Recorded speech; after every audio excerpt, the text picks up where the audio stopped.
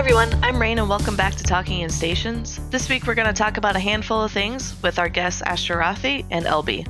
We also have Artemis in the background running the show, but don't worry if you can't hear him, he's deliberately on mute. So if you hear us kind of responding to the void, that's probably because we're talking to him. And so to kick us off, we're going to go through the new patch that came out this week, as well as the Hunt live event that's going on right now. I know Asharathi has been passionately following some of these updates, so I'm going to let him take us away. I think, Ash, I know you've been wanting to talk about, the new redeem queue, I think is what I've seen you say in Twitch chat a lot. The login rewards? Yeah, the login rewards are really cool. Actually, we got some more news on that just today. So let me take a step back. So we've had what's known as the Evergreen reward system now for a couple of years. Basically, when you have an event, then there can be a track, and every day you log in, you get some stuff. But then there's just this every day when you log in, you might get a really crappy BPC or a temporary skin or a small booster or something like that. But nobody ever really cared about it. And so now they've revamped it and made sure that each of the bonuses or each of the things that you get are actually kind of useful. So instead of temporary skins, you now get permanent skins. And we'll get back to that in a second. But there's also new boosters that you can get that are extremely powerful. And you can still get the filaments and some of the other stuff. But there's no more BPCs and there's no more temporary skins.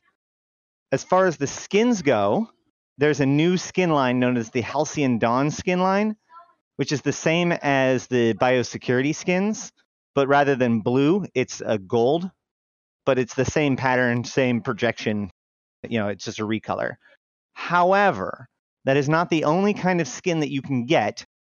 You can get other previous skins that are no longer available, no longer drop, no longer were part of older events. But just like the Halcyon Dawn and the other skins, these apply upon redemption. So you can't trade it on the auction or on the market or anything like that. That said, we have confirmed both Purity the Throne skins dropping or being given out. And just this morning on Reddit, somebody was confirmed that they got an Icky Tursa All-Stars Casino Clash skin, which up until now required you to be at EVE Vegas in 2019 in order to have. So you can get some very, very rare and awesome and valuable skins through this system. That's interesting. I didn't know that they were actually giving out those more exclusive skins, because I know in the past, so there are some skins I think CCP has said they'll never give out. And I always thought the event skins, those live event skins, were one of them. The other being Alliance tournament skins. So if you you won an Alliance tournament and got a skin, then they wouldn't give those out again. CCP Swift confirmed that this is an extremely rare thing to get, and that it doesn't get redeemed as an item, so it can't affect the market, which I think is the big difference, right? They're never going to give out the skin license again, but you can get the skin through the login reward. Now, what's interesting about this is that it specifically attempts to not give you duplicates. So in theory, over time, you would collect all 250 plus skins available to you. So even the rare ones would become more common. But obviously, we're going to have to see how that plays out over time. Yeah, I do know. So I've been doing the redeem, I think, every day since Tuesday, and I've only gotten 2 skins. So 5 days, 2 skins. But if you think of the fact that the Halcyon skins, it's 200 to 300, because I think it's one for every ship. It's going to be 250, 240 something, 246, I think. It's quite a long time before we start running out of skins and you're starting to get to only the rare ones. Yeah, exactly. And, as you pointed out, if today's a booster day, then you're not getting a skin, right? So it's only a third or a fourth of the time even that you would even have any skin at all. So it's interesting. Also, there are different levels of boxes. There's a common, uncommon, rare, and epic or whatever. Oh, okay. So I assume that those super rare ones will mostly only be found. So it has to be a skin. It probably has to be an epic box. And then you have a chance at it. That would be incredibly rare. Nice. Okay. That explains. I was going to ask why the login colors were different, and that actually makes a lot more sense now that you say that. Yeah. The boosters, there are 4 new kinds of boosters, each based on a color. The 4 colors of the races and their boosts are applied to are generally speaking associated with those races, but they are like each booster I think has like 5 or 6 different things that it buffs. I've made a cheat sheet that breaks them all down, but everything from combat capabilities to mining laser distance, range and speed to hacking skills. So basically, no matter what you do, these these boosters might be very useful to you. And I say might though because the key here is that once again, these can't be made into an item. They can't be traded, whatever. So you have to have it in your redemption queue in order to use it, which I think is really good. It makes it makes a player like try to work around the buff. Like if you get a really strong blue buff, then maybe you might want to consider doing something crazy with a Caldari ship, or utilize those bonuses in some way for a couple of hours. But at the same time, it's not like this is going to vastly influence fleet warfare, because you can't reliably ensure that everyone, or even a notable percentage of your force, has one of these buffs readily available. You know what I mean? Yeah, for sure. I have heard people say that they're almost too overpowered, but at the same time, it only lasts, so it's only in your queue for 7 days, and then it lasts, I think, a max of 4 hours. So that's you're largely gambling on having it, just ready to go whenever you're trying to do something like in PvP. Right. They are incredibly strong, but they require you to work with them, not the other way around, right? Like you get one and you go, okay, well, how am I going to use this? Rather than I'm going to do this, let me get the drug to help me, Yeah. Which exactly. I think is actually good because it encourages people to mix things up a little bit. Yeah, it should be fun. I'm one of those people where I just keep them in. I don't think I've ever really redeemed them to use them, but now that they're actually kind of useful, I might just keep them there and then panic redeem them when in like fleet combat, even if it may not help me. Yeah, and there are general, so obviously like a shield boost won't help you with armor, but everybody should be able to find something to use for them. And they are kind of different. Like one of them has a relic boost, one of them has a data boost, one of them has scan strength and speed, etc. It is kind of hard to keep track so that's why we made the cheat sheet. But overall, they are incredibly powerful if you can utilize their power. Yeah, for sure. And then do we want to transition to the hunt then? I feel like that's what a lot of people are kind of excited for. I've seen lots of talk on Twitter and then my Discords about it, like trying to theorycraft. Yeah, the hunt returns. The hunt is the Easter event. It is hosted by the Guristas. It focuses on T2 Destroyer and down. So there are, we're going to call it 5 different sites, 5 asterisk different sites. There are the easier sites, which are just the hunt sites, which can be found anywhere. And then there's the hunt master sites that are the harder sites. There's a hunt and a hunt master, both for combat and data sites. So there's a hunt master and a hunt data site. There's a hunt master and a hunt combat site. In addition to that, there is a capital shipyard that requires heavy equipment, probably capitals, to run. However, there's a caveat with this one, which is that in order to get into any of these kinds of sites, there's a gate at some point. But usually, like with the combat one, it's the inner gate. Like there's 2 different rooms, and the gate from the first room to the second room is the one that requires the key. But there, you do need a key to get into each of these, like where the prizes are. And those keys are discovered by finding mysterious capsules, which can be anywhere in New Eden. They can be at any planet, any moon, stargate, or asteroid belt, and they warp around and stuff. So you look for them with your D-scan, you zero down on them, and then you pop them and you get one of these hunt keys. There's also extremely rare golden pods, which have, from my understanding, somewhere between 150 to 300 million ISK worth of stuff in them just by themselves. So they're like jackpots. I've seen one, and I know somebody who's been actively hunting them that have gotten 3. So either way, once you have the keys, you've got the easier sites and the harder sites. The easier sites can be found anywhere, and the harder Huntmaster sites and the capital shipyard can only be found in Caldari, Losec, and Venal. Okay, so most of Caldari Lowsec is, of course, within the Gallente Caldari Warzone. It does not matter who owns the system at the moment, like for Warzone control. It just matters who originally, owned that system. So, Black Rise or Placid or whatever. No, Placid's Gallente, I think. Either way. So in those areas, you can find both Huntmaster and Hunt sites. The combat sites are a little bit more tricky than they were before, from my understanding. I haven't done very many of the combat sites this year, but the fighter that used to be the old boss, from my understanding, is actually in now the combat room. So that you go in, there's a gate that anybody can go through, and then there's a room where you fight some rats, and then there's another gate that you use the key for, and then that brings you into an inner room where there is a jackdaw and some towers, and you kill the jackdaw, and that's where your prize is. So, you can have your squad of people that help you clear the room, but every single person that wants to go into that inner room would have to use one of these keys. So usually we would clear the outer room and then send like one person in to go finish the boss. So now, if those are the PvE sites, do the data sites have the same thing where you have to fight rats, or is that only hacking?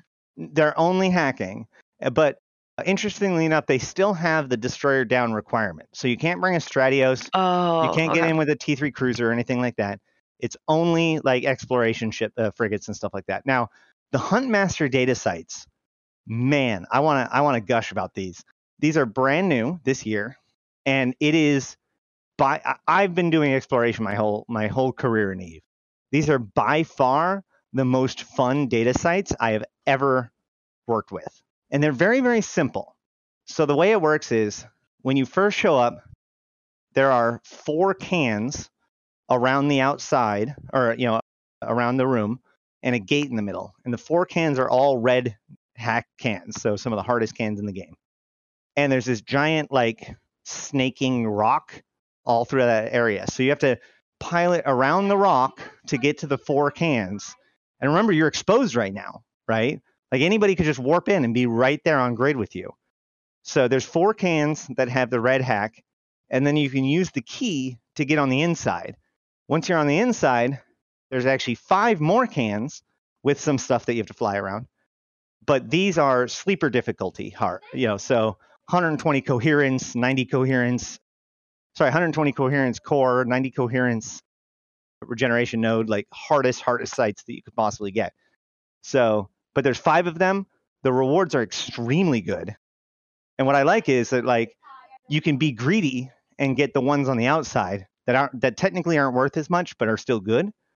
Or you can just, give up, or you can play it safe and get on the inside, which is way harder to, catch you in, because you should be able to see them on the gate and they need a key in order to get in and all that stuff. So there's kind of like different levels of danger and different levels of reward that I really, really like. Nice. That's really interesting. Do you have to combat or probe the data sites down, or are they just on the Nope, they are level 4 data sites. You have to probe them down. The combat sites are not, they're just there. And then the final 5th site, I spent a day hunting around Venal. Haven't been able to find it. Apparently there's a new landmark-like site called the Viper Pit that moves around Venal. I'm not sure if there's anything like special about it necessarily. It's their new shipyard. But they've been starting to put these landmarks into the game that only last for the event. So I've been trying to find it. Making a lot of money on the way, but not finding it. What's the Viper Pit supposed to hold? Besides, I don't know. It's their major shipyard, and it just says that it moves around, and the descriptions, like what CCP has said, that it's defended. Like I don't know if there's any prizes there or anything to find there besides just a landmark. Unknown. Fun. Sorry, my cat is screaming at me. So all of this can be done by new players, correct? I'm guessing the harder sites probably can't be done by new players, but the easier ones can. Yeah, I'd probably say so. Especially like the combat sites, I still, as always, recommend a group, even 2 people. will find it significantly more manageable than 1, just because you can split the aggro and all that kind of stuff. But yeah, I mean, the normal hunt sites should be able to be done by relatively new players, whereas the Huntmaster sites are, a pretty good challenge. If I remember correctly, when I went, I did go to a hunt data site at one point, and the cans were significantly easier than the Huntmaster ones.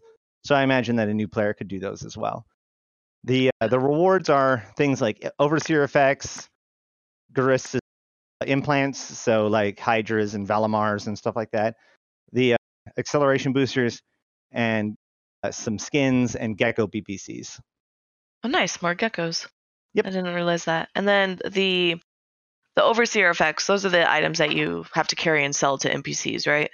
Right. They're just a commodity.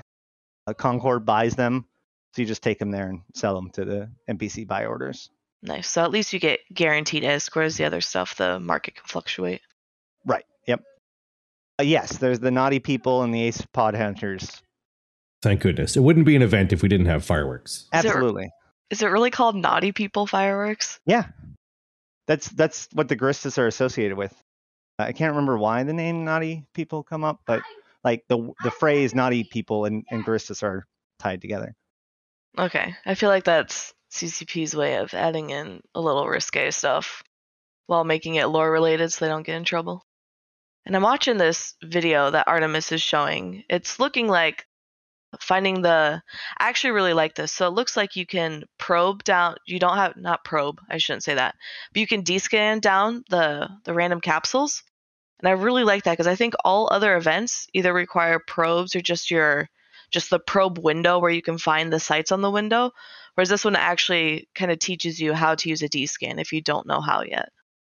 Yeah, CCP Aurora put up a really good video on the mark on this, and people have said this every year for the Guristas, that I hear it all the time that people credit this event for when they got good at descanning, because it's one of those things. It's like, you might know how to do it, but this forces you to do it over and over and over again. And you may think that you know how to do these kinds of basic things, but until you actually practice it for a long period of time, you're not going to be able to polish those little, refinements of getting really good at it. Like, you can know how to descan, but there's a difference between that and being able to be quick and effective with it, Yeah, for sure.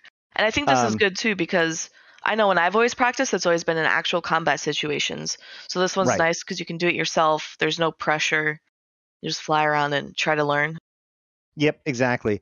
And I think this is really important for game design, because it's not about necessarily challenging the person. It's about giving them a task that they can do, but then over time, as you're doing it, you're going to get more unsatisfied with your inefficiencies. And so you're going to be motivated to, figure out how to do it even better over time once you've gotten the hang of it. By the way, I just looked it up. Guristas, the word Guristas in Caldari means naughty people. That's where the phrase comes from. Okay, that makes sense then. Ash, you said you made a bunch of money looking for this Viper Pit site. Can you give us a conservative estimate of how much money you've made so far in this event? I made about 700 million in that pass-through. So roughly 100 million an hour, assuming that things sell the way that they should. One of the implants says that it's worth 300, but obviously the problem is that these kinds of events tends to crash those markets. But I've gotten anywhere from 150 to 300 million in a single Huntmaster site, a data site, when I'm lucky, and 50 million when I'm not. Because I've gotten, you get a Gecko PPC, that's almost 100 million right there. Yeah, I would say 50 mil is not bad either, because it's better than if you were going out and rat. Incredible. Yeah, that's really good normally. Or even if you're doing combat sites, I know, I've done ratting and nullsec, right? And it's what? Maybe just either above or below that, but for this stuff would have been super simple. Sorry, my cat says hello. That said, those harder sites with the big rewards, it isn't just about how harder the site is. Remember, all of these people are concentrated into a couple of regions in lowsec and one region in nullsec, right? So it's pretty wild how much stuff is going on out there. I stumbled upon golems and marshals trying to run capital sites and dreads, and when I went to Venal, I stumbled upon Fraternity blowing up an Astrahus. Like, it the major danger isn't necessarily the sites themselves. So have you had any PvP then? Like, have people come to try and gank you in your site, or you've like stumbled across somebody running a site that you've stolen from? I have been pretty. I'm in a pretty nice pacifier, so I've been doing a pretty good job of avoiding such things. But I have stumbled upon. I got to a Huntmaster site, and there was one can hacked in an Astero wreck, and I was like, oh, okay. Yeah, that doesn't seem worth it.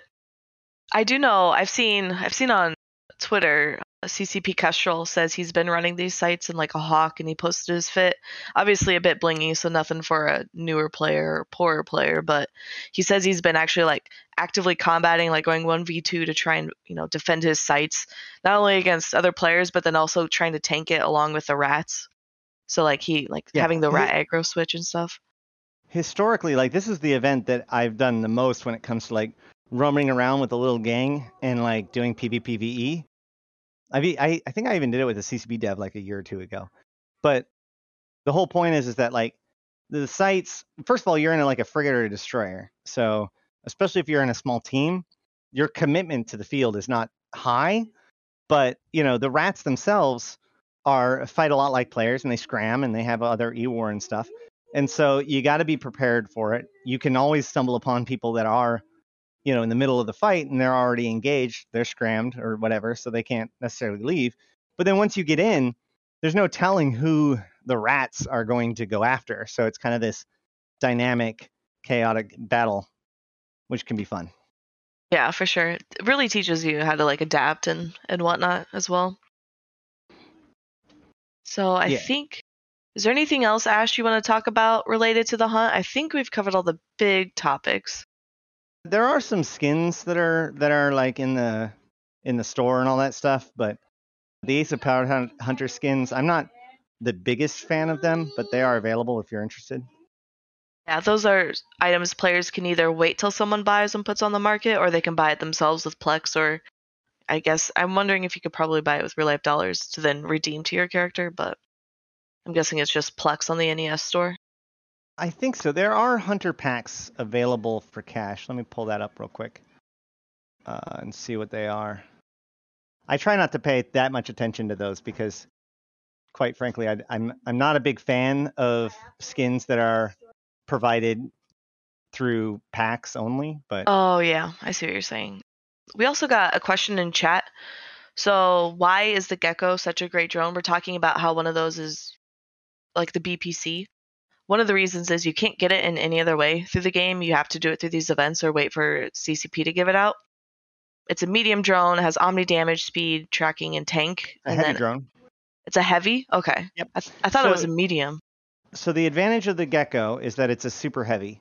So it's a single heavy drone with 50 bandwidth that is a little bit stronger than having two other heavy drones, mostly because it's a little bit faster than a normal heavy drone. Okay, I see. There's a subverted JVN drone that is the medium version, but it's not nearly as popular. That's what I was thinking of. Okay. The real big thing is that a rattlesnake with a Gecko on it is just devastating. They have a single drone that's just this like it's like a destroyer. Yeah, so Gecko's super strong, and then the fact that you can't really get them in any other way means like once they die, they're gone, and you have to wait, so the price almost always goes up, so a lot of people invest with them, or they just use them because they're really super overpowered. Yeah, you can only get them during this event. Yeah, there are Ace of Pod Hunter skins that are part of the package. So like the $25 pack comes with all 4 Destroyers Pod Hunter skins, for example.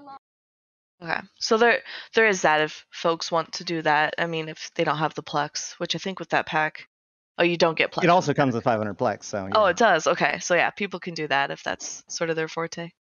Yep, and there's also like new outfits and stuff. They did add a new like Bane mask, but that does not appear to be part of this event. So I'm watching closely to see where that's going to be made available. Because it is like an orange, which is the color of this event in Guristas. But so far, I don't think anybody's seen it. But they have seen the new duds, the new pod hunter clothing and stuff. Okay, that makes sense. But yes, those rare clothing drops. I know CCP has done that with a lot of events in the past.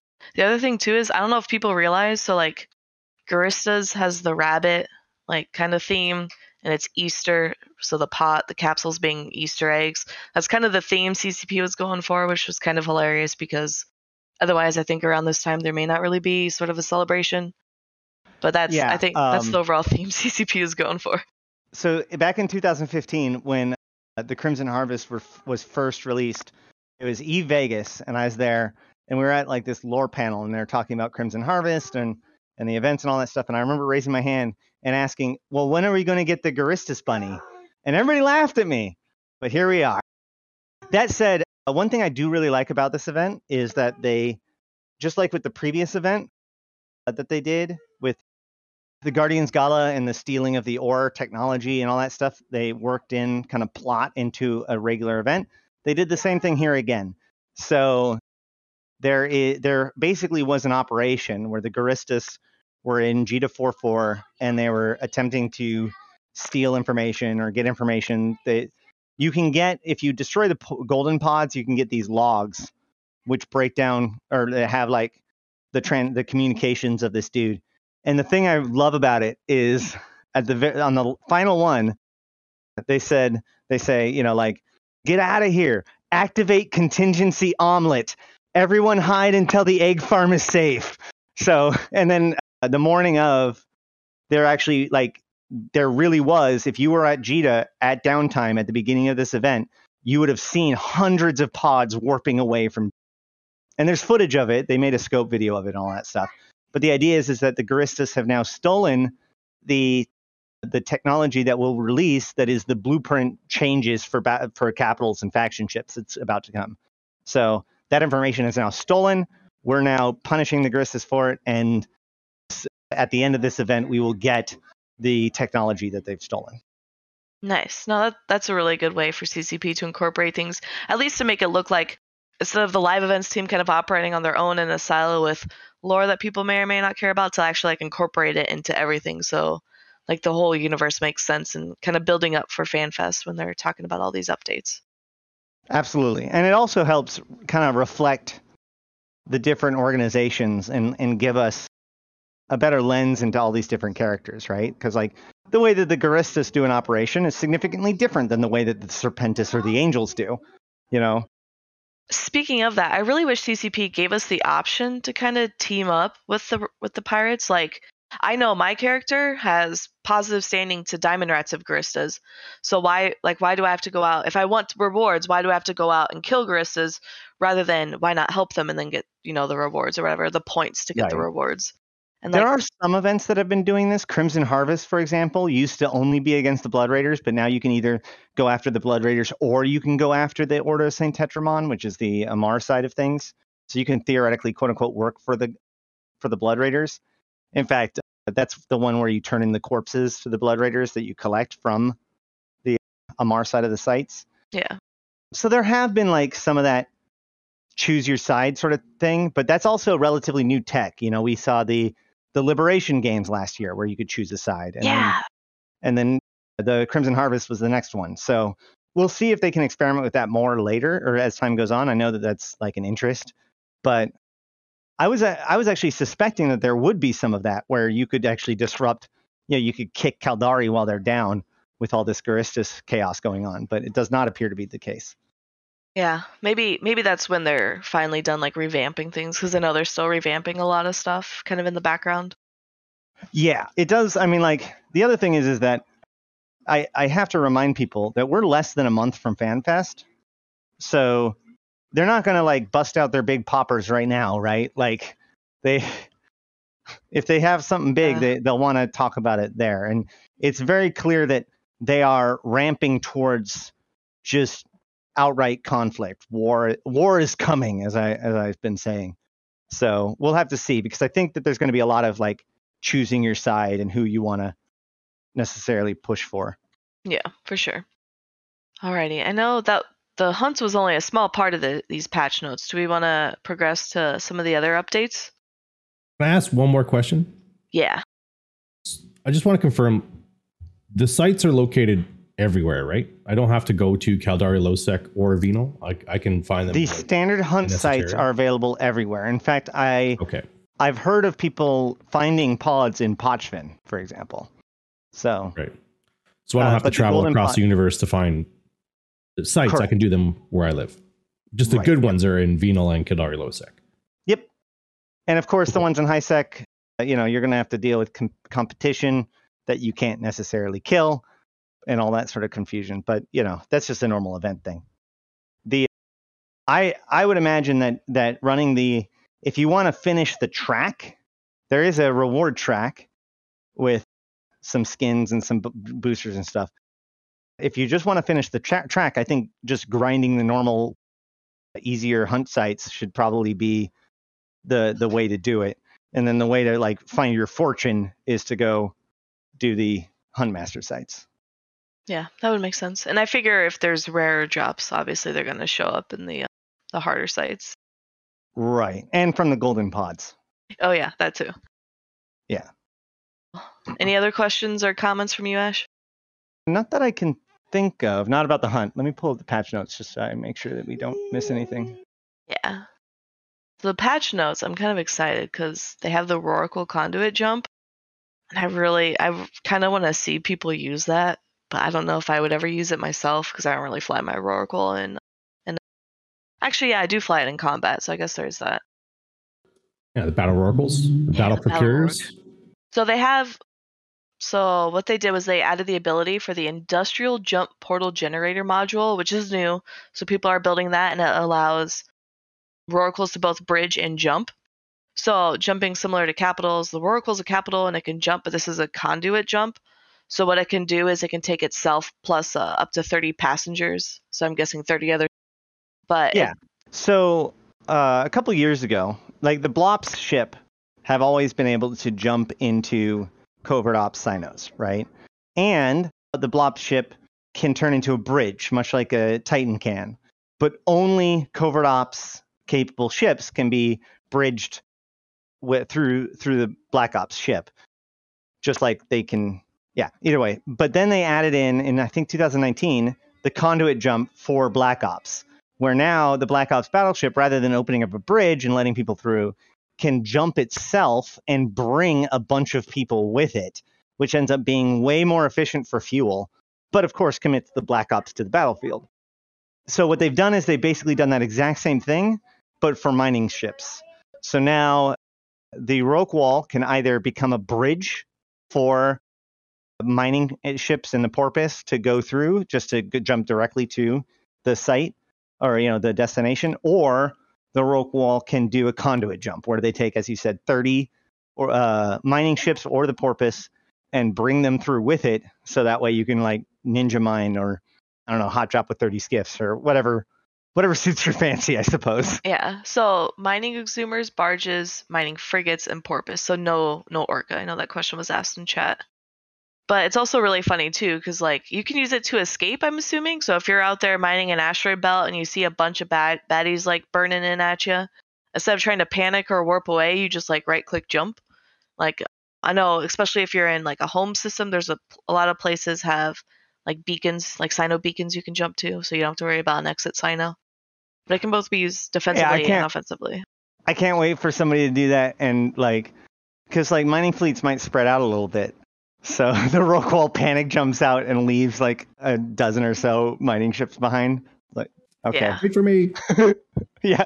Yeah, it doesn't say the range, but I'm guessing there is a range. It's not just going to be if you're on grid in a mining ship, you get included. So it'll be. What's the range for a regular bridge? A regular bridge is 2,500 meters, yep, right? 2,500. I think the.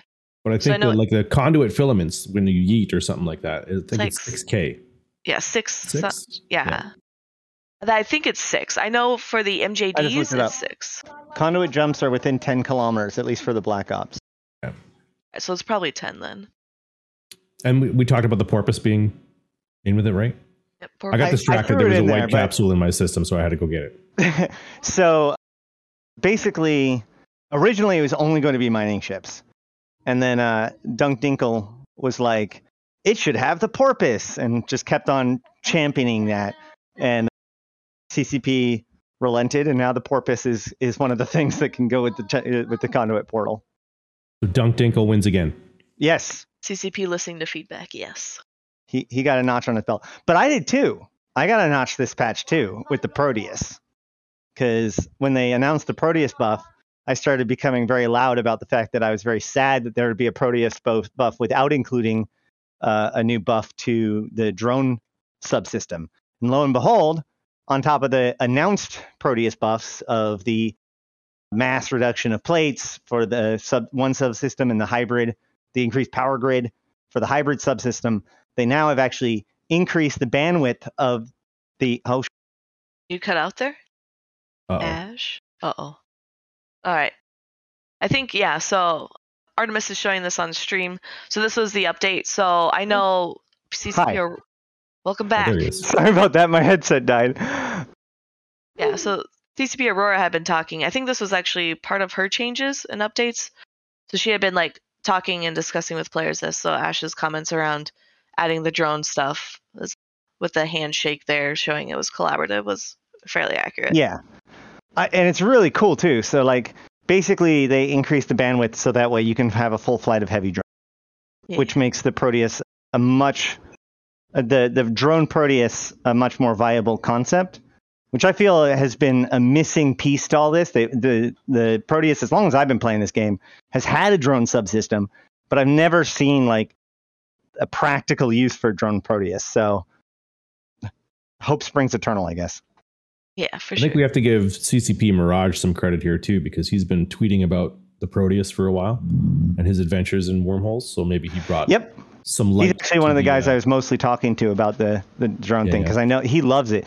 So this is actually really interesting. The scope videos and stuff, like it's shown him running, a Proteus running sleeper sites and stuff. Like he goes out and actually runs all of these sites. He tweets them, his results online and all that stuff. But he's out there doing these things live to get footage. It's pretty cool. Nice. I actually really like that now too, where CCP doesn't have to, like that change. Was it last year or a couple of years ago where they don't have to hide their in-game characters anymore, where they can actually do things? I think it's been super helpful for the game. Just like with CCP being able to stream themselves doing stuff, playing with character or playing with friends. They don't have to be on the CCP account. And then also the fact that they're able to actually be vocal, like when joining groups or doing things out in space. It's way easier. It really Sorry. Go on. It really dispels that myth that CCP doesn't play their own game. It's like you can see them out there. Yeah, for sure. Especially and the fact that they don't have to use CCP accounts, because I know CCP accounts are just like GM accounts, right? Like you can do so much on them. So trying to use those with normal casual play is pretty difficult. So the fact that they can just use their old normal characters or new characters that they built is super simple. There's also a lot of bullshit, honestly, when it comes to your account, because their official accounts or whatever, because there's the whole thing about they can't actually add real value into the game necessarily through their dev hacks, and so there has to be this really solid firewall. Every single time I've done a collaborative with CCP.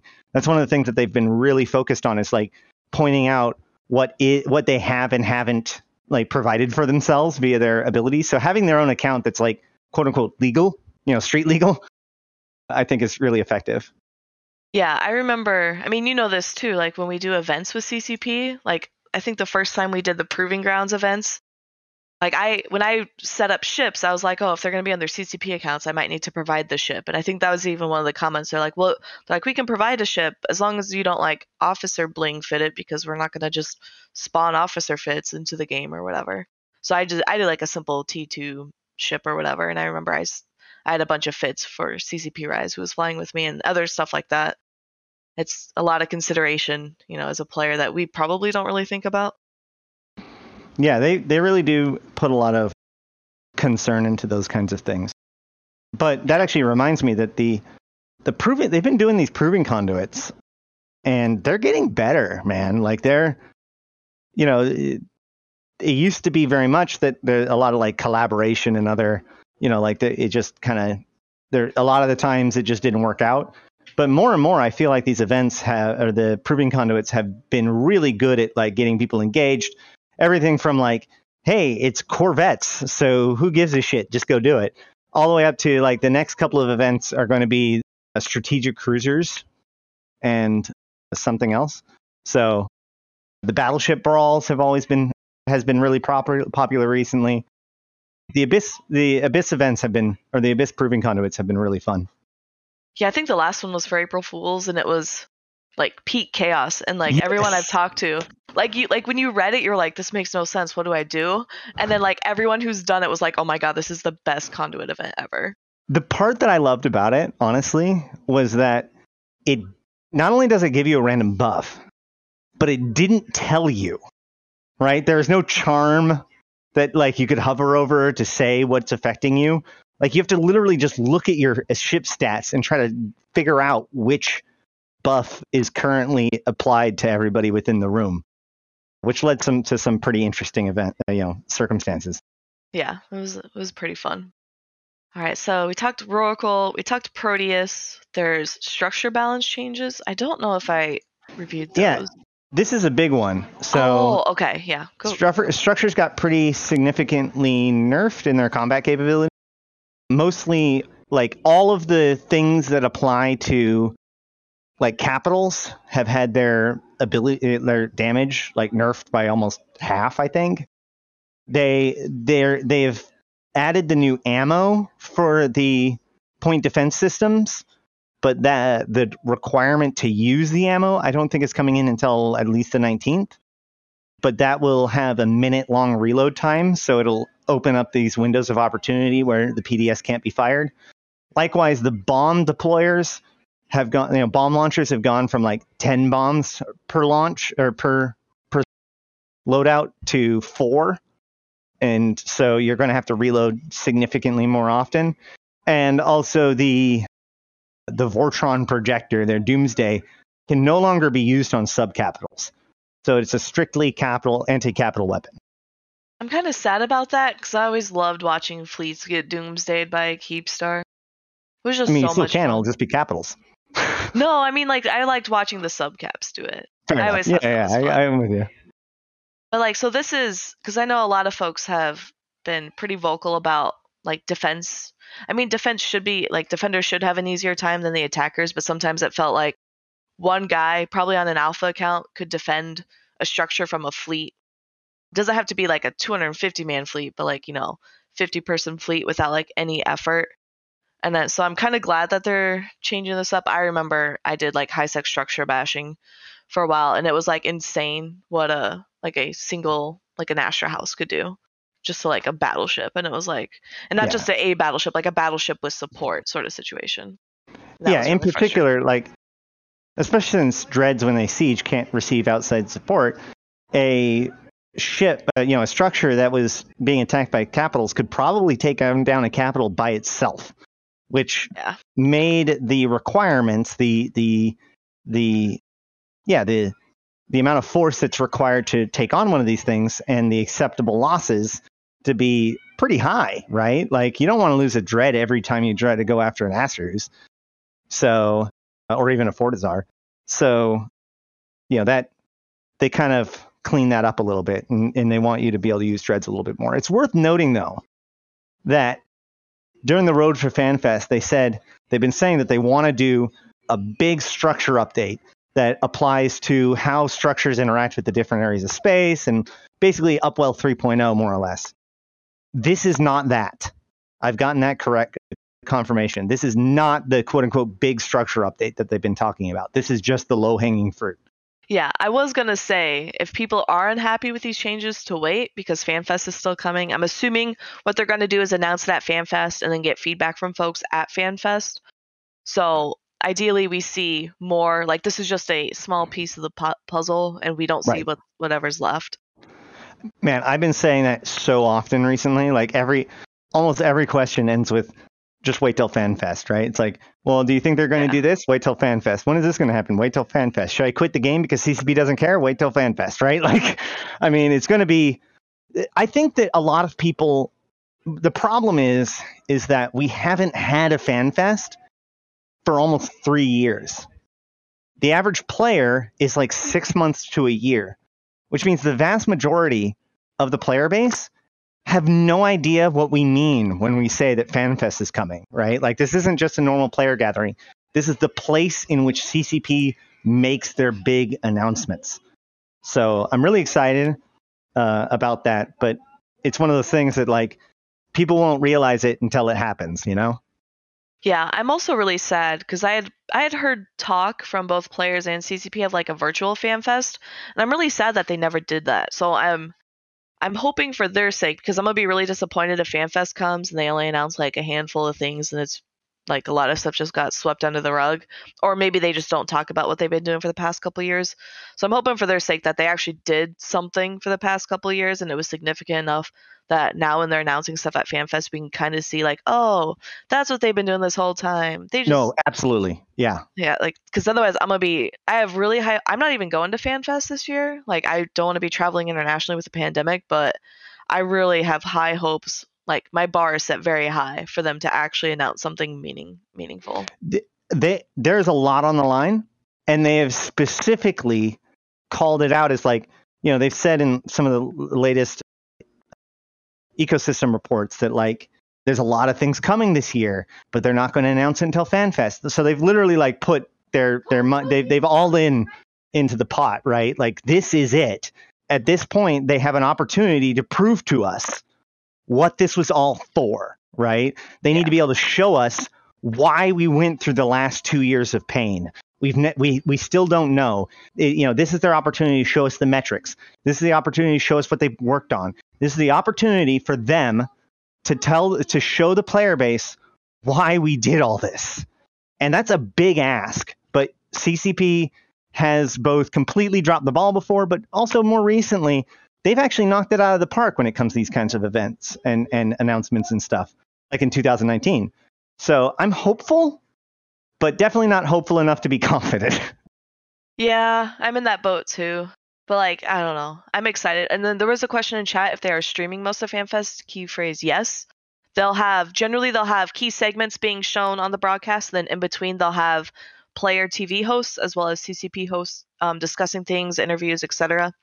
So definitely keep an eye out there. And then as far as I'm aware, there's tons of player presentations.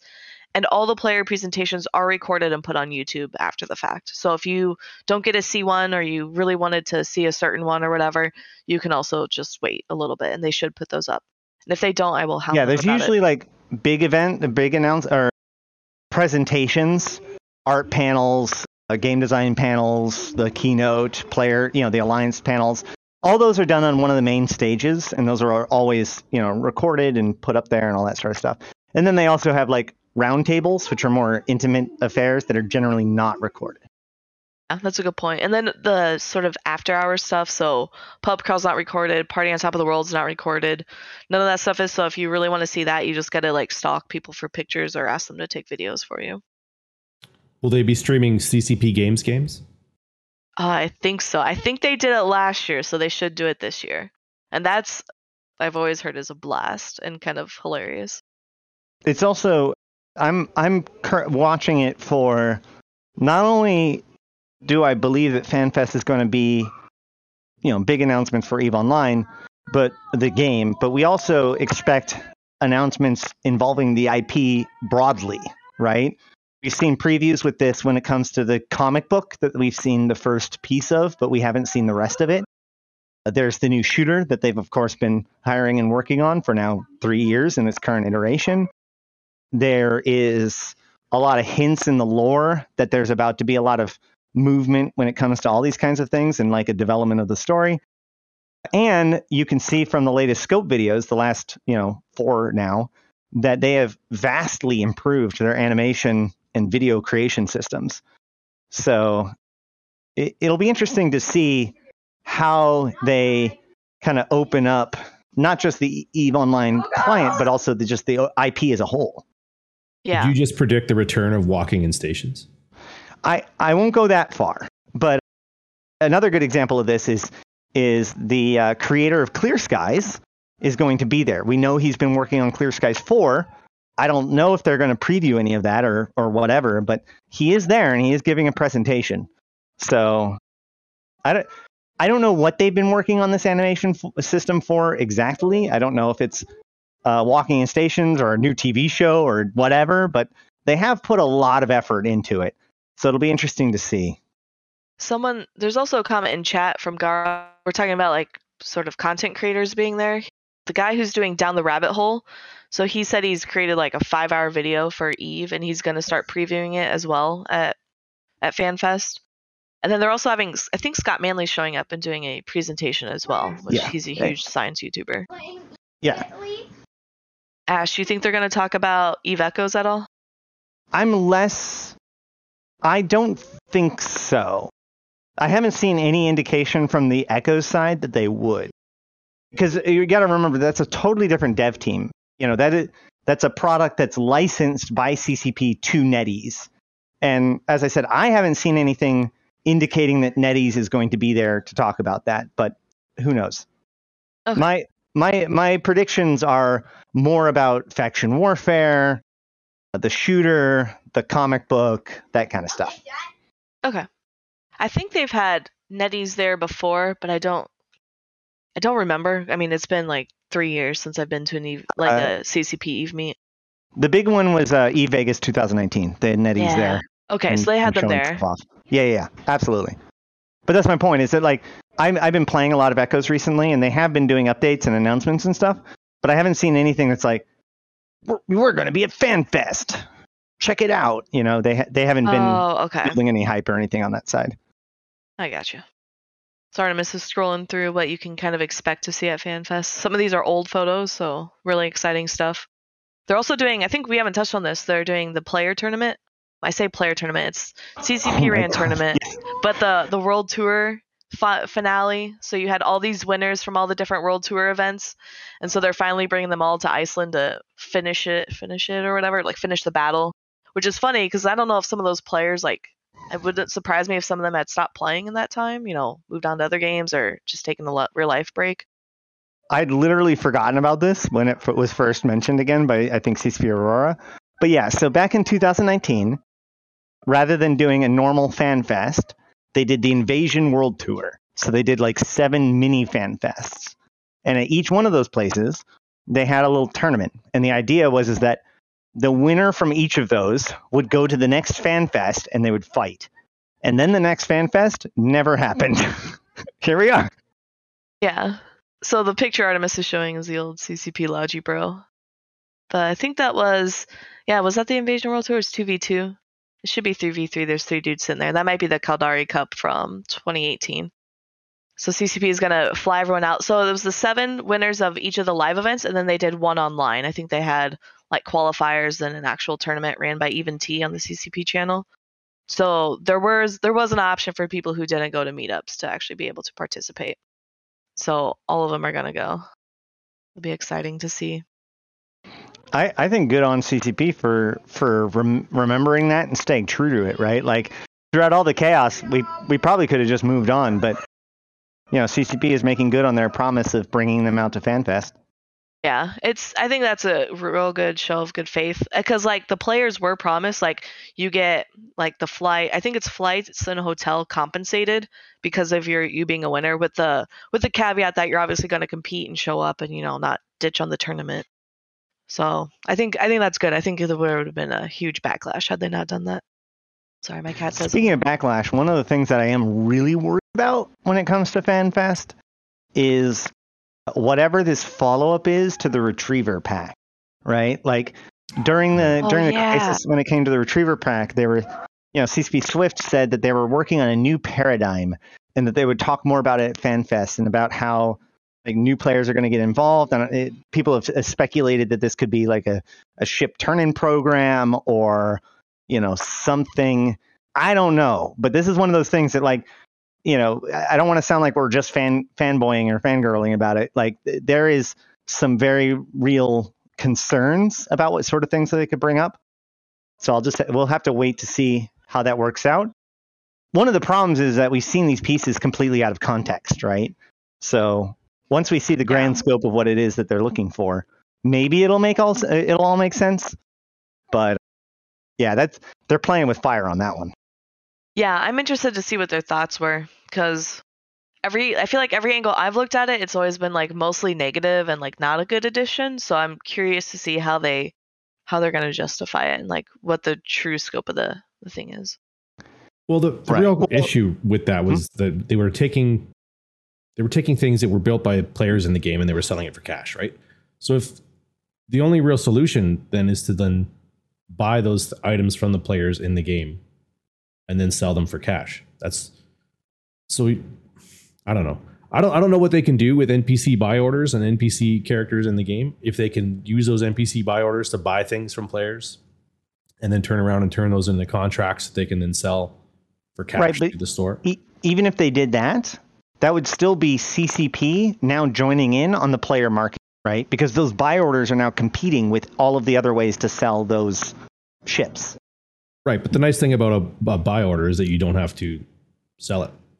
Do you know what I mean? Like, so if they put a buy order up and it's for less than the value of a ship, then other people that want to put in buy orders now need, like, they're basically setting the floor.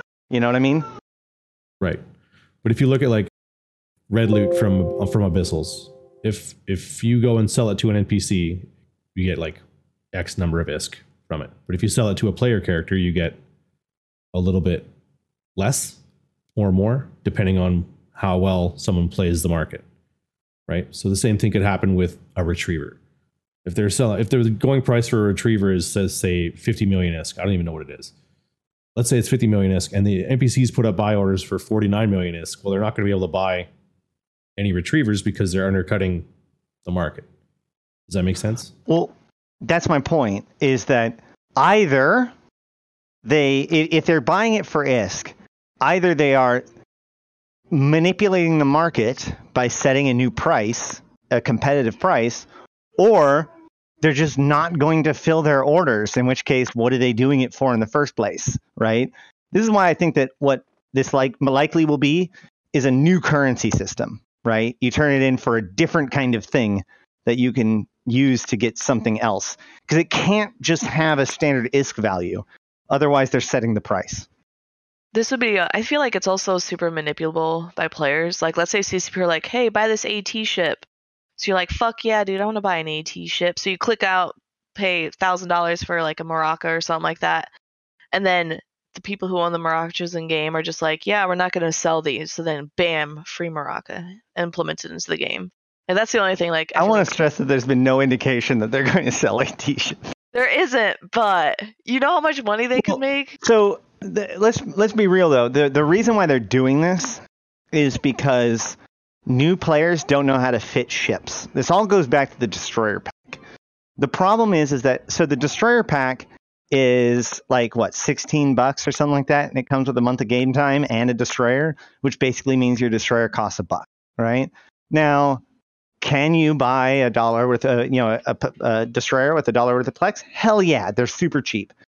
But here's the problem.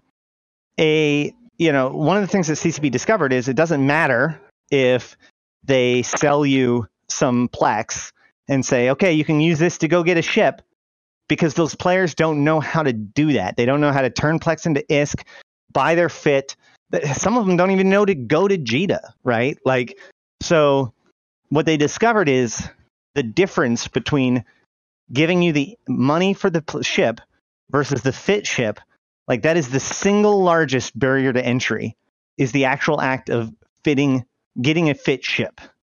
So by selling them like that, one of the things that they discovered, according to what I've heard, is that not only do people that buy the destroyer pack end up still, or like being happy with, not only are people buying the destroyer pack, but those who do end up staying in the game more often, because it helps them pass that hurdle. That is why they have this impulse to push this further with other new player focused stuff, or maybe not new, quote unquote absolute new, but like step 2, like a Tech 1 mining barge. So I don't expect it to like go crazy to like Titans or whatever, because that's not the demographic they're trying to sell to. That doesn't actually meet their goals. But cruisers, mining barges, these kinds of things are probably fair game, to be honest. Let's be honest, though. There's only like 6 people in this game who know how to fit a ship, and we're all just trading their fits back and forth. That is very accurate. I mean, you're not wrong. The issue I have with cruisers is the logistics of it. So I don't want them to sell cruisers through the store that you can just magically have appear inside your wormhole when you redeem it to your Citadel. That is that is an issue, and that is a piece to it. And I don't think enough people have really brought focus to that when it came to the mining barge. The fact that you could actually spawn it anywhere is actually a value that should not be underestimated. I think it's also worth pointing out, because chat's kind of talking this, and I mean, I share the same sentiments. Why don't they just teach players how to fit ships? Or not even like, oh my God, not how to fit. You could say, here's how to find and use a fit.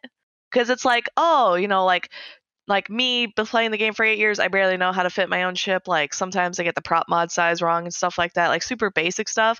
But I always know if I go to contracts and I buy from my alliance contracts, or if I go to Zkill and I can copy the Zkill fit, like I find a kill mail of Suetonia and I just copy the fit, like I at least know someone else smarter than me fit that ship and it's probably decently okay.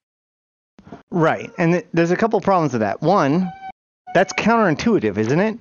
Right? Like I've explained this to many new players. You have to let's leave go the to game Zkill to find out how to play the game. No, not just that. I'm going to go look at ships that have died to find what to do. Sounds really bad to a person that doesn't understand Eve, right? Why would That's the conversation I had on Twitter early this morning was that why would I go on Zkillboard to find Suetonia's fucked up fits when I can just ask him on Twitter and he can give me the good one?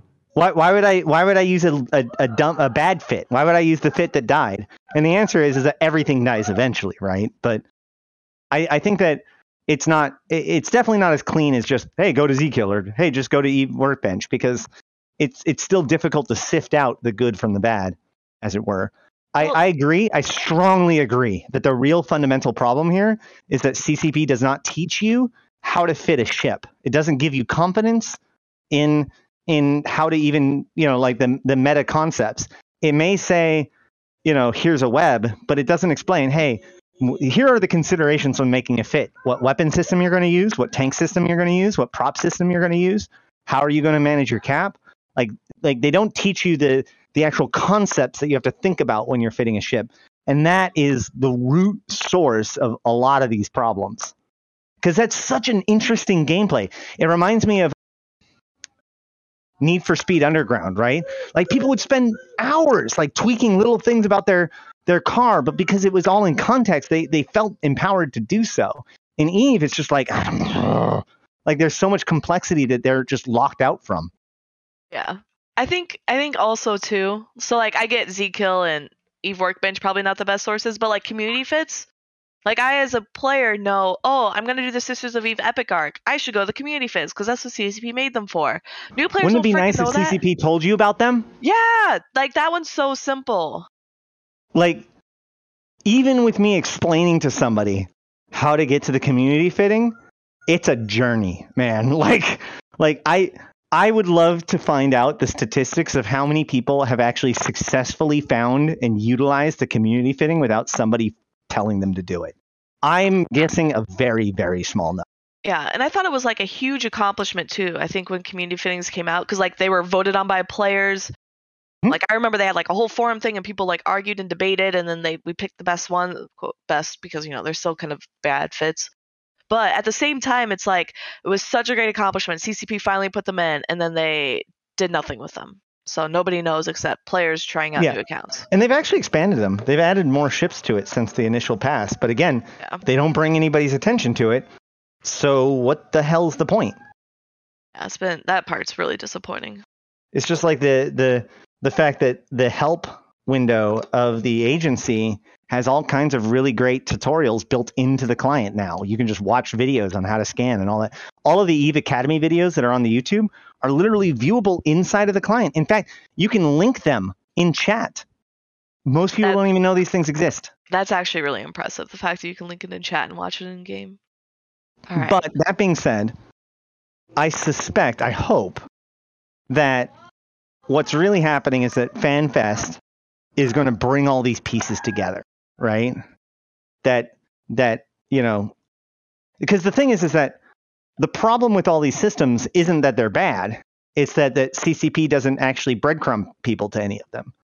So it's not even about like making new features. It's about creating the bonds between these things, making sure that Aura explains to you about community, oh, well, if you need a new fit, go check out the community fittings. If you need some ideas, like all you have to do is point people to them. So my hope is with all of this, rework and trying to build things up, especially for the newer players and stuff like that they'll focus on unlocking the things that are already there for people. Yeah. Hopefully we see something like that rolled out, at least soon, within the year. Otherwise, I have no idea what CCP is going to be doing. One of the things I find really funny, for example, is so in the old career agents, it tells you to mine tritanium. And this has bothered me for a long time. Because it's like so many new players literally warp to the site, see Veldspar everywhere, and then warp off. They're like, oh, there's no tritanium here. So they leave. Because they were told to mine tritanium. That's accurate, though, yeah. So, but what's funny is that the new mining career agent explicitly takes time to explain to you that you must refine Veldspar to get tritanium. It's almost like the new MPE's agent is like explaining this to the old career agent, like directly identifying that one previous problem, which is, good, but we'll see. I know that CCP has been working really, really, really hard on this new, MPE build out. So we'll have to see where it keeps going. Yeah, for sure. So that's a lot for in-game news. Did you guys have anything else? Want to talk about Photon? We do not have the stuff ready for Photon because I wanted to actually explore that and get it ready for a stream. There was a good forum post about Photon specifically and how they were talking about compact mode. It's one of the big complaints with Photon was all the padding around the window and how it was so big. Now they're adding a button to the windows where you can turn it into compact mode, which squishes everything down. Oh, bless! Thank you. 1/3 the size of a regular window. Yeah, one of the things I'll stress about Photon. First of all, there's two features involved in this. There is the preview system, and then there's the actual Photon itself, right? So the idea is that CCP wants to give us the opportunity to test out new features without necessarily having to like go to Singularity to test it in, that artificial environment. So, like for instance, then how there's all those toggles for like the new map versus the old map or whatever. They've now created a place to put that sort of stuff in the future. Photon itself is the new UI design scheme to try to unify all of the different UI elements. Obviously, there's a lot wrong with it at the moment, but it is, as they've said, very early beta. And therefore, I strongly recommend, you can flip on Photon to check it out, give your feedback or whatever, but it's not necessarily ready for prime time. I don't use it for my actual like flying around when things matter, because you never know. There's things that just go wrong. There are things that like get pushed out of the window and then you can't even interact with it. So it's fun for testing and thinking around and finding errors and submitting bug reports, but I wouldn't use it for live flight. Yeah, I think that's worth pointing out, though, what you're saying, Ash, is feel free for folks in the chat and folks watching on the VODs, feel free to give it a try. And when you do find errors, because there 100% will be, instead of just complaining on social media, because I know that's what I do, actually submit a bug ticket and then like submit that. And then like you can tweet it at CCP, say, hey, you really screwed up on this. Here's the ticket. And they are actually like consolidating and trying to figure out a lot of these. So I know I've seen it. I've seen a lot in the partner Discord. Partners will complain and then they submit the bug ticket and CCP like immediately is like, hey, thanks, we're going to add to this. Like, you're not the first person, or, oh, this is the first time we've seen this. Like, we're trying to work on it and figure it out. So CCP's like been super collaborative with players trying to figure stuff out. I would argue that they have been aggressive when it comes to trying to get player feedback. They've been extremely proactive with hunting down what we have to say and implementing it. The thing about the Photon UI that's tricky is that this isn't just like, they're not individually crafting each window, they're just creating a new set of rules for how these things are presented. Like, so in the back end, it's just like, oh yeah, there's a button, it's bottom right justified, all these kinds of things. And so the Photon UI takes all the information and then builds the UI to make unified, so that way all buttons look the same and all, padding looks the same and all that sort of stuff. But the issue is that while this works for all of the things that you would normally look at, it's those edge cases that end up being the biggest problems, right? So if you look at your corporation logo as an individual window, that corporation logo is completely off the window. If you try to insurance, the insurance options are non-clickable because they are below the window. But again, these are technically edge cases. So it's all about hunting those down, identifying them, and fixing them. Yeah, so make sure when you're going out there and finding stuff to report it. So you don't even have to tell anyone. You just make the ticket, post some screenshots, and you're good. I mean, you can post it to Reddit too for karma and have some fun with it, but make sure to submit the real ticket. But if you post on social media, when you post on social media and then they fix it, you get all the bragging rights. That's how it works. Exactly. All right, do we want to shift to, I know we have LB here. Do we want to shift to some player news? LB looks at me all confused. LB, you want to talk about what's going on in the South? I know last week we talked about the Dread Brawl with you and Thomas. Faith Aboleth is on fire, and there's no one there to put the flames out. So I know we made some predictions last week about the SIGs from Pandemic Horde and Test maybe continuing to fight, but it turns out they aren't. Their structures burning. Fire has I believe it's Fire's structures, but probably some of Horde and Test as well. But Fire's not defending at all, I'm guessing. No, like we said last week, Fire is a huge sprawling group that stretches halfway across New Eden. All those systems are pretty much empty with one or two players actually living in them. So when they tried to push on Esoteria, they brought their friends Test and Pandemic Horde, and they were having pretty decent success, putting pretty heavy pressure on RMC. When RMC calls their friends Initiative in the Imperium and they push back, the front line very quickly collapsed. Fire is pretty much sucked back to their major regions, and they've left Faith Aboleth sort of to die in a fire as it is right now. Little groups like Moonpire, which is basically one guy with 6 alts, all flying EOSs, like that guy's getting his stuff pushed in. There's a group called Costco, which seems to be taking a bunch of space in here, which is a Cosmic Coalition, I think they're called.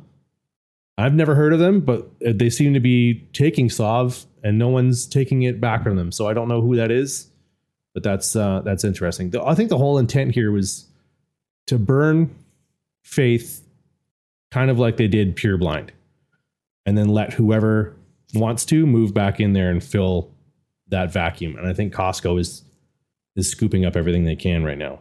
Yeah, the Imperium has stated that they have no long-term plans for Faith. They're just, ripping it apart. There's 2 things that I want to point out when it comes to Fire Coalition, just for some context. First of all, Fire Coalition completely stayed out of World War B. So while the rest of the universe was punching each other in the face, Fire was expanding pretty readily and without any real opposition. So they probably had more territory than they rightfully could control, even from go. But then secondly, the core, while Fire Coalition has worked to kind of reach out and expand their base, Fire predominantly at its core is a Russian alliance. And so a lot of the real life stuff likely disrupted their leadership channels and some of their forces. So they're on the back foot and overextended. Yeah. They didn't necessarily stay out of World War B. They were in World War B. I know because I was there with Fire. I used to be in Fire. But they didn't really... they didn't move their staging right to T5, for example, right? Like they stayed back. Sorry, you're right. They didn't commit in a way that caused... They didn't suffer as much damage, and they were able to expand they focused on expanding their territory. Yeah, very much like Frat did, but yes, on a much smaller scale. Yep. A lot of attention was on Frat, but Fire was quietly benefiting from the fact that everybody else was being violent. Yeah, it's worth pointing out, too, that, like you were saying, Fire is mostly Russian time zone. Frat has a lot of China time zone folks, a lot of Imperium, and most PAPI forces were EU or US time zone. So it makes sense that, I mean, time zone differences, you move your entire forces somewhere and then they're getting ready to fight, and then all they're doing is like absolutely nothing day in and day out because their prime time is when everyone else is sleeping. So I can kind of see why they wouldn't at least move all their forward staging like some of the other alliances. But yeah, as far as I know, I don't think, at least internally, so I'm in PL, there was no talk of them like abandoning the war, not participating like it was expected or whatever. That's fair. I could be completely wrong on that. I saw it, like I have contacts in Fire, so I mostly saw what they were doing outside of the war. So maybe I assumed they were doing less in it. I think too, if I remember correctly, because was Fire near, I thought there was at one point, I think it was Initiative was going like behind enemy lines and attacking structures. So they tried it in drone space and it didn't work out too well. Like they didn't follow up on anything, and when they did, they got pushed in. But then I think Fire too was one of the groups that had other people attacking them during the war, and I don't know if it was an Initiative or if it was something else. Yeah, Initiative was in the backfield. The funny thing about Fire is that Frat would occasionally attack them, specifically in and around Curse. They would push on their Sov there, and Fire would sort of just like ignore it or take it. I don't know what the deal was there, but it's kind of a weird relationship. But yeah, Initiative was doing a lot of work in the backfield. Once RMC split off from, we were pushing a lot in the backfield in places like Catch and Aquarius and places like that, moving out of Stain. So there definitely was some pressure on them during the war, a little bit. Yeah, which is probably another reason why they didn't move all the way up. So that just helps your point, Ash. All right, so Faithabolus is burning. No one's really defending. Burning via structure bashes and Sov and Tosising, which for those who don't know, when those aren't defended, they're actually quite boring unless you have like a good engaging group that you're flying with. But yeah, so there's all the structures that were being shown on stream. I don't believe there's any Keep Stars, but it looks like quite a few Astra Houses and Fortizars. I'm not sure if there's much else in terms of infrastructure setup, because I don't think... Oh, okay, there are Athenors. Okay, I was going to say it didn't look like there were, but yeah, there are Athenors. Well, I mean, I assume that there'd be Athenors if they're mining moons. Well, I didn't know how long Fire had lived there or like moved in and how dedicated they were. So that would have been my only hesitation, because if you're not going to stay somewhere for a long time, there's no point in throwing Athenors up. Fair point. It looks like they at least wanted to stay for a little bit.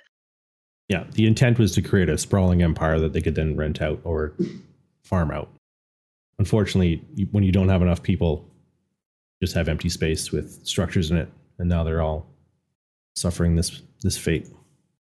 Yeah, I got the sense that their strategy was to kind of lay low and let the World War B and Fraternity kind of spotlight, which allowed them to get a lot of work done, but wasn't really great for recruitment. Yeah, people love safe crabbing space, but they also like content, engaging content as well.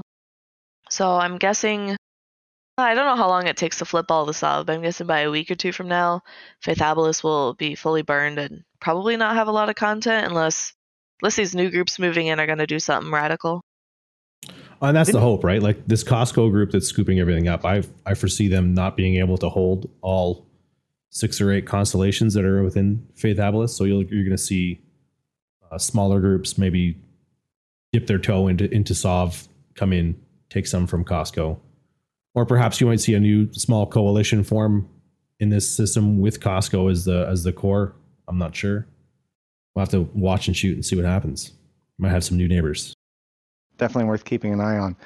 Yeah. Did you guys hear I think it was accidentally blowing up their own iHub? Yeah. Yes, yeah. So that's their staging iHub, and it went kaboom. And then I saw, somebody posted like a screenshot of a Discord saying, "Hey guys, we have an idiot director. This blew up. Just give us some time, we'll fix it." Because obviously if your iHub blows up, you got to install a new one, and then it's essentially a waiting game to get those upgrades.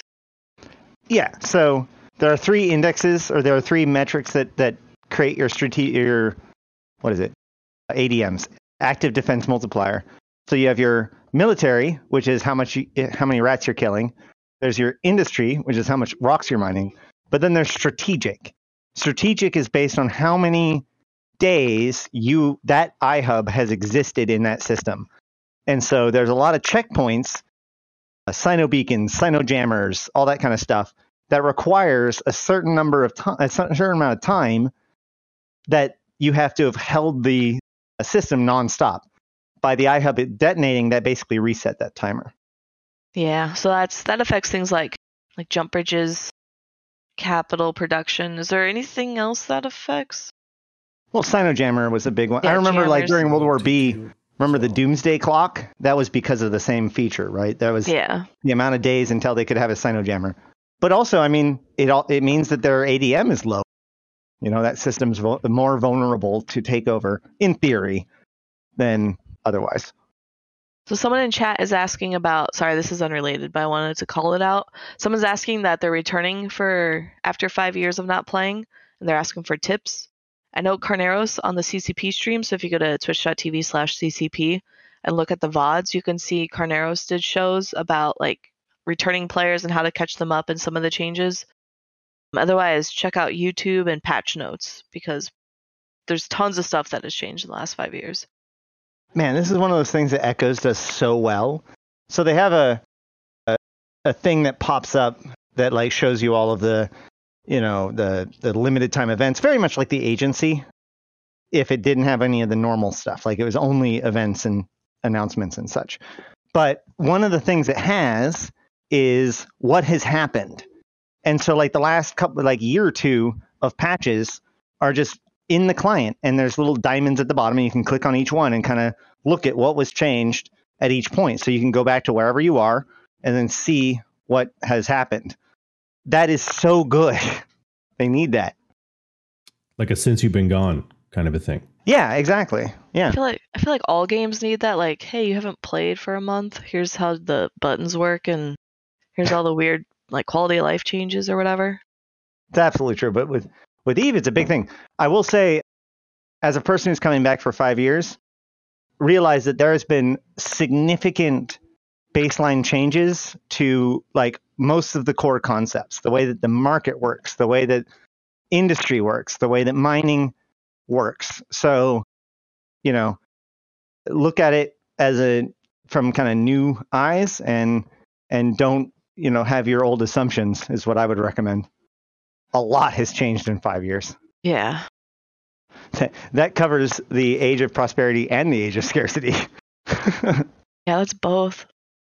I'm trying to think. So, we talked about Faithabolous. Oh, I was going to say, LB, did you have anything else you wanted to discuss regarding Faithabolous?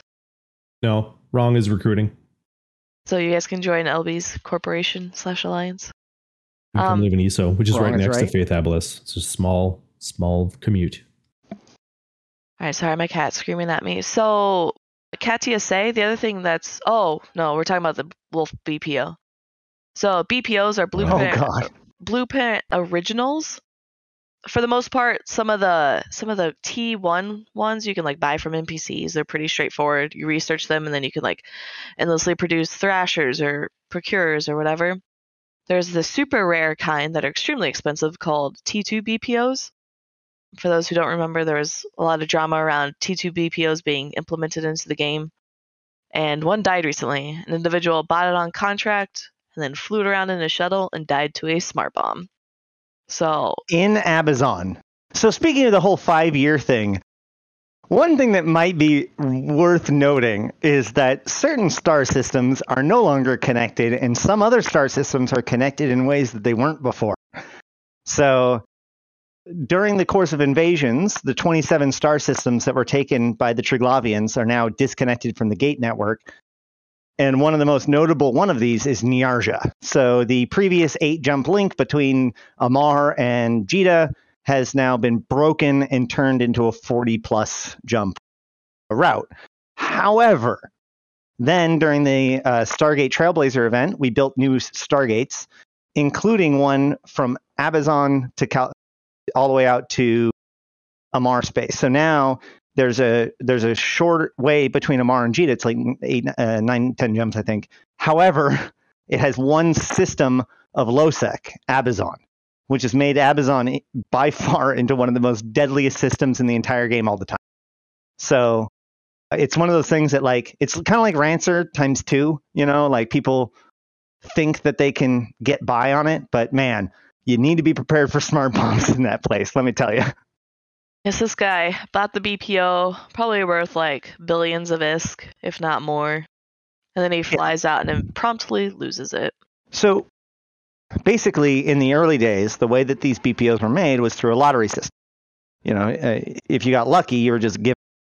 And then eventually they created the invention system. So now you would have to take a blueprint of the Tech 1 equivalent, so in this case a Rifter, you would make copies of it, and then you combine that with some data cores and a decryptor if you want to use a decryptor, and that has a chance of turning into a T2 BPO, or BPC rather.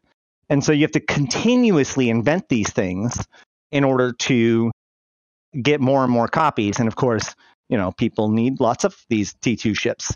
So a lot of invention needs to happen. If you have the BPO, you can just run copies of it. And not just that, but when you invent something, it resets the time efficiency and material efficiency. So, and that's based on what decryptor you use and stuff like that. So chances are most of the T2 BPOs, or BPCs rather, have really low ME and TE. It's just really good that they exist. A BPO can be researched.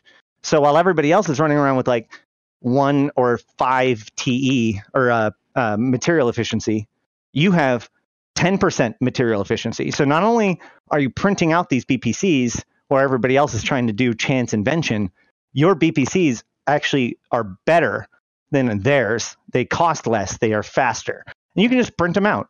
So it's not just like, hey, we like wolves. It is literally an ISK printing machine that's just in your pocket. These things are so relevant that the entire T20 scandal, the entire world, like First Great War, the big thing that, like, the reason why the CSM exists is because two BPOs, T2 BPOs, were put into the game unfairly. So, you know, these are big deals. Was it really only 2? I think it was 2 or 3. I was actually, when I found out what they were, I can't remember right now, but I was being very surprised. It was like literally like a missile. One of them was a missile, I thought, and then one of them was like a T2 ship. But either way, I don't remember the details of that. But my point is that these are extraordinarily valuable and sought after things, and now this one doesn't exist. Yeah, and now there's no way to make a T2 BPO now, is there? Like, no, it's not. The only way to have a T2 BPO is to have had one from like literally 2005, 2006 era.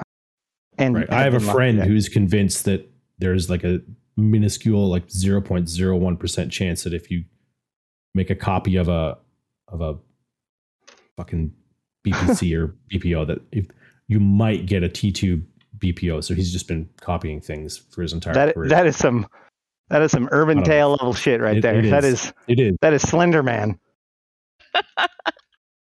That's really funny though. That would be terrible. Actually, even if that percent, because of how much stuff people make, then someone would have definitely created one. Yeah, right. We would know about it. Pretty sure. Like, it's just myths and urban legends, and he's taking it as truth. Yeah, but extremely valuable. Obviously, this guy not taking it seriously enough. And the fact that it also died when he died just shows that, like, now that Wolf BPO is no longer in existence. Yeah, Loot Fairy said no. That makes me happy. If it had dropped, then I would have been like, nah.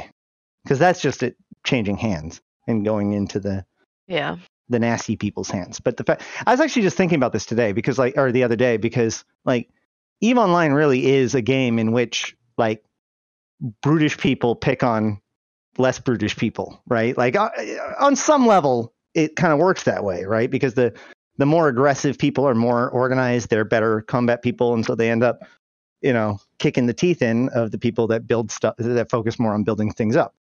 However, so like at first I was like, this is just another example of like power of being fed towards the violent.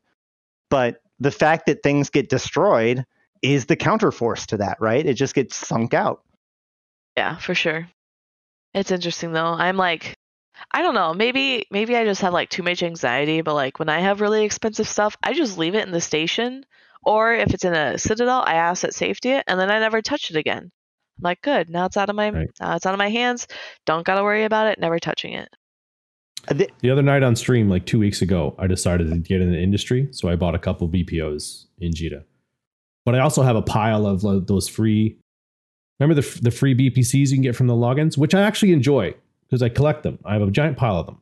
Well, and I have you don't get them anymore. No, I know. I have a pile of Abyssal BPCs as well. So like, what are the frigates, right? What are they called? Fucking Damaviks. And there's the Jarkovac, there's Leshaks, all those. I have piles of those. And I wanted to get them down in nullsec to use them. So I was on stream. So I went to the Be Right Back screen and I threw them all in the shuttle and was like, fuck it, let's go. And then I took it, put it back alive, and then flew it to nullsec. And then at the end of it, I exposed, like, this is what was in the shuttle. And people in chat were like, what the fuck is wrong with you? I was like, whatever. What's the worst that could happen? What could possibly go wrong? Well, if you're an Amazon, a lot. Yep, that's right. They have way too much anxiety for that. How do you have that kind of thing and still think that just like blindly shuttling through a low-sec system is like perfectly okay? I don't understand. Have you ever heard the term more money than sense? Sure. So you were saying you're really rich, LB? Is that it? No, not me. No, the BPO, all my stuff was stuff that I collected from the gutter. I'm just saying, like, the sequence of events that leads you to both having a Wolf BPO and needing to move it between Jita and Amarr, and still not having the mental skill set to understand what kind of danger they're getting themselves into. That's astonishing to me. It's like that orca that died a little while ago that had like a ton of BPOs in its collection, but like apparently he'd been playing the game for 10 years and just never had a problem until one day he was carrying too much in an orca into Uedama. You know, like it's a crazy game, man. That's one of the things is like we always talk about like people don't do this, people always do that. Oh, nobody would ever do this. If there's a mistake that can be made in this game, there are people making it all the time. Like I don't understand it because like I am so like when we do move ops in Eve, like with my alliance, I'm like super picky about like doing my move op and making sure I only have what I need and that I'm with the fleet and I'm doing everything the FC says. And even then, like there will be times where someone's like, hey, I have an extra Nyx, can someone move it? So I'm like, oh, I have a Nyx pilot. So I like fly my pod, which I triple checked, did not have the implants in, fly the pod to the station or the Citadel, get in the Nyx. And then I'm like doing everything the FC says. I'm shaking the whole time. I'm like, oh my God, this isn't even my Nyx. Like, what happens if I lose it? I can't, like, I have to give him my Nyx then. And then I fly and like zero, like there was like literally like 0% risk because I was with a fleet and we had backup and faxes and shit. And the whole time I'm just like this nervous wreck. Like, if I had a BPO, I just like literally wouldn't touch it. I just put it in those containers, like slap the keyboard for the password and leave it. Like, never touch it again. It's funny. And yet there are those people who are like, oh, I missed the move up. YOLO. Here we go. I'm sure it'll be fine. It's like a kind of Dunning. So there's like two different types of people that do this, right? Like I've definitely known cowboys, you know, like haulers that get to the point where they almost become numb to the danger and just get crazier and crazier with their jump freighters. But like in this case, I think it's closer to like a Dunning-Kruger effect, right? Like you were nervous not because there was an obvious and present danger, but because you understood the game enough to know what kind of danger was possible, right? It was all in your head. So if you were completely unaware of the danger, then why would you have any level of paranoia? Why would you worry about anything? Why not just autopilot, right? Like if you don't understand what kind of danger there is out there, then you wouldn't take any precautions against it. That's a good point. Like maybe I'm like just so in tune with like because I stream and all this. If I didn't stream, I would have like no idea all this crazy stuff happened. You know, like streaming, being involved with the community, like talking to folks. So like I knew all the like I know the risks of flying through low sec because one, I used to do it, but two, because I see stuff like this. But if I didn't pay attention, I'd have no idea. And this really reinforces what I like to say a lot, which is, you know, go out there and play the game. Like just you know, don't always just do the super safe. I'm in my one little corner. Is your only like content outside fleets. Like you may think it's boring, but just going out there and trying to do stuff, like you run into the craziest shit. I mean, when I was running around Venal, there was a regional gate, so it was away from all the planets, so I couldn't get a D-scan of it. But I was like, oh, thank God, there's an Astrahus there. I'll warp to that. And as I'm warping, I'm worried, like, I hope there's not like a drag bubble or some mechanic that I'm not aware of when it comes to this. I'm going to get caught in something. And then I land, and there's a fleet of 90 Munins right in front of me, and an Astrahus that's at 10% armor, or hull. And I'm like, oh, okay. So I got to watch Fraternity kill this Astrahus. Like, there was no way I would have predicted that I would have seen that because when I was doing exploration, I'm thinking I'm going to find sites. I'm going to find sites that I don't care about, and I'm going to potentially have somebody try to like kill me, like a saber on a gate or something like that, right? Like these are the kinds of things that we would worry about. But like Eve is boring if it's only in our head. It's when you get out there and actually try to like do things in practice that you run into the most wild shit. That's some of the best stuff, though. Like, I remember all these people telling me all this stuff about Eve, like, don't trust anyone, everyone's trying to kill you. But some of the best experiences I've had have been like when I'm just chilling and there's someone in local and they're like, hey, can someone help me look in this wormhole? And I'm like, oh yeah, dude, this guy's clearly bae. He's going to murder me. So we fleet up and I like warp to the wormhole. And no, he's genuinely a newbie. He's never seen a wormhole before. And he probed it down. And we're looking through the wormhole. So then I am having to teach him, like, you have to bookmark it. You can look for data sites. And like he was just like so excited. And this whole time I was like, no, this dude's bait. Like obviously it's like setting a trap, but it was a genuine person trying something new who needed help.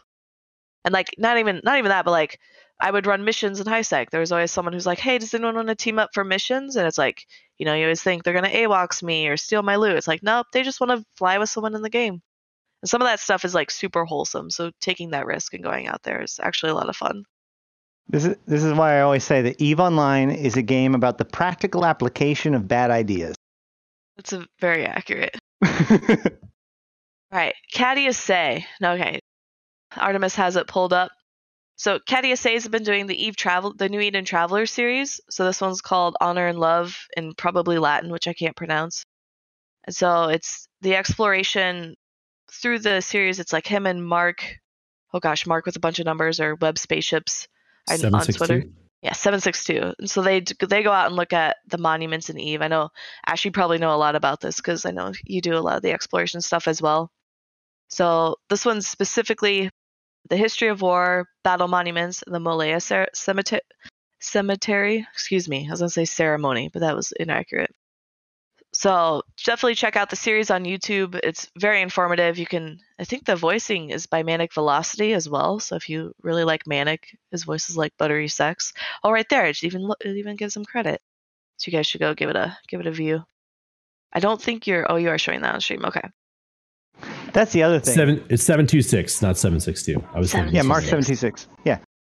So the other thing is that I've found out that I was guilty of this.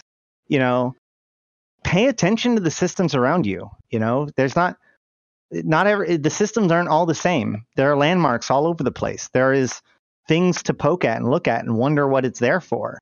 Chances are, you know, there's something in the area around you. It could be in the system that you've been in this whole time. And if you've never really thought about it, then you know, whatever. But there's these kinds of landmarks and everything all over the place. This universe has a lot of history. Yeah, and not just, I mean, I know a lot of players talk a lot about, you know, some of the more iconic ones like the Eve Gate, Molea. That's a big one. The battle monument.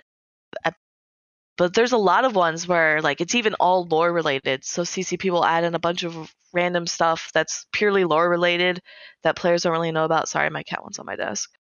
And so some of those, like if you just fly around and take a look, check things out, it'd be really interesting. Especially the Cosmos, you know, the Cosmos constellations have all kinds of different locations and stuff to look at and poke at because they're part of the Cosmos. But even without that, there are landmarks, both new and old. You know, they've put in quite a few new landmarks. OMS now has its own unique gate. There's some pretty cool cosmic phenomena all over the place, which, by the way, you can find that cosmic phenomena in the map. I did that the other day. I was just bored and like wandering around. And so I opened up the map and noticed that the Serpent's Coil was actually like marked on the map in the middle between these systems. And so I just set destination to the system near it or next to it and headed that way, and then took screenshots of the core of the elements. Sorry, not the serpent's coil, but the coil of the element. Nice. So yeah, they're pretty cool. And here's another good one. If you're if you're interested in seeing landmarks and are okay with a little bit of danger, if you go to the Project Discovery Phase 1 monument and hit it with an Entosis device, it begins a treasure hunt where you have to go to, I think, 4 other sites, one of which is pretty dangerous and in low sec. But if you complete all of them, that's how you can build Black Glass, which are the incredibly powerful hacking implants. That's super cool. I had no idea. Oh, Cowdy is in chat and posting. Eve Travel's website is phenomenal. So Mark726 has been documenting these landmarks for longer than I've been playing this game, I think. And he has this website called Eve Travel, which Katia just posted, that has all of these different sites, good information about them. Mark has actually now been given his own landmark thanks to his efforts doing Eve Travel. They've added the Eve Travel Agency to his home system. But the other thing, since we're talking about it, I really want to pimp out the fact that Mark has also written the Hitchhiker's Guide. No, I can't remember exactly what it's called, but it's the Lore Bible. He wrote a full book that goes over all of the different factions and what's going on with them and all that stuff, and he keeps it pretty well updated too.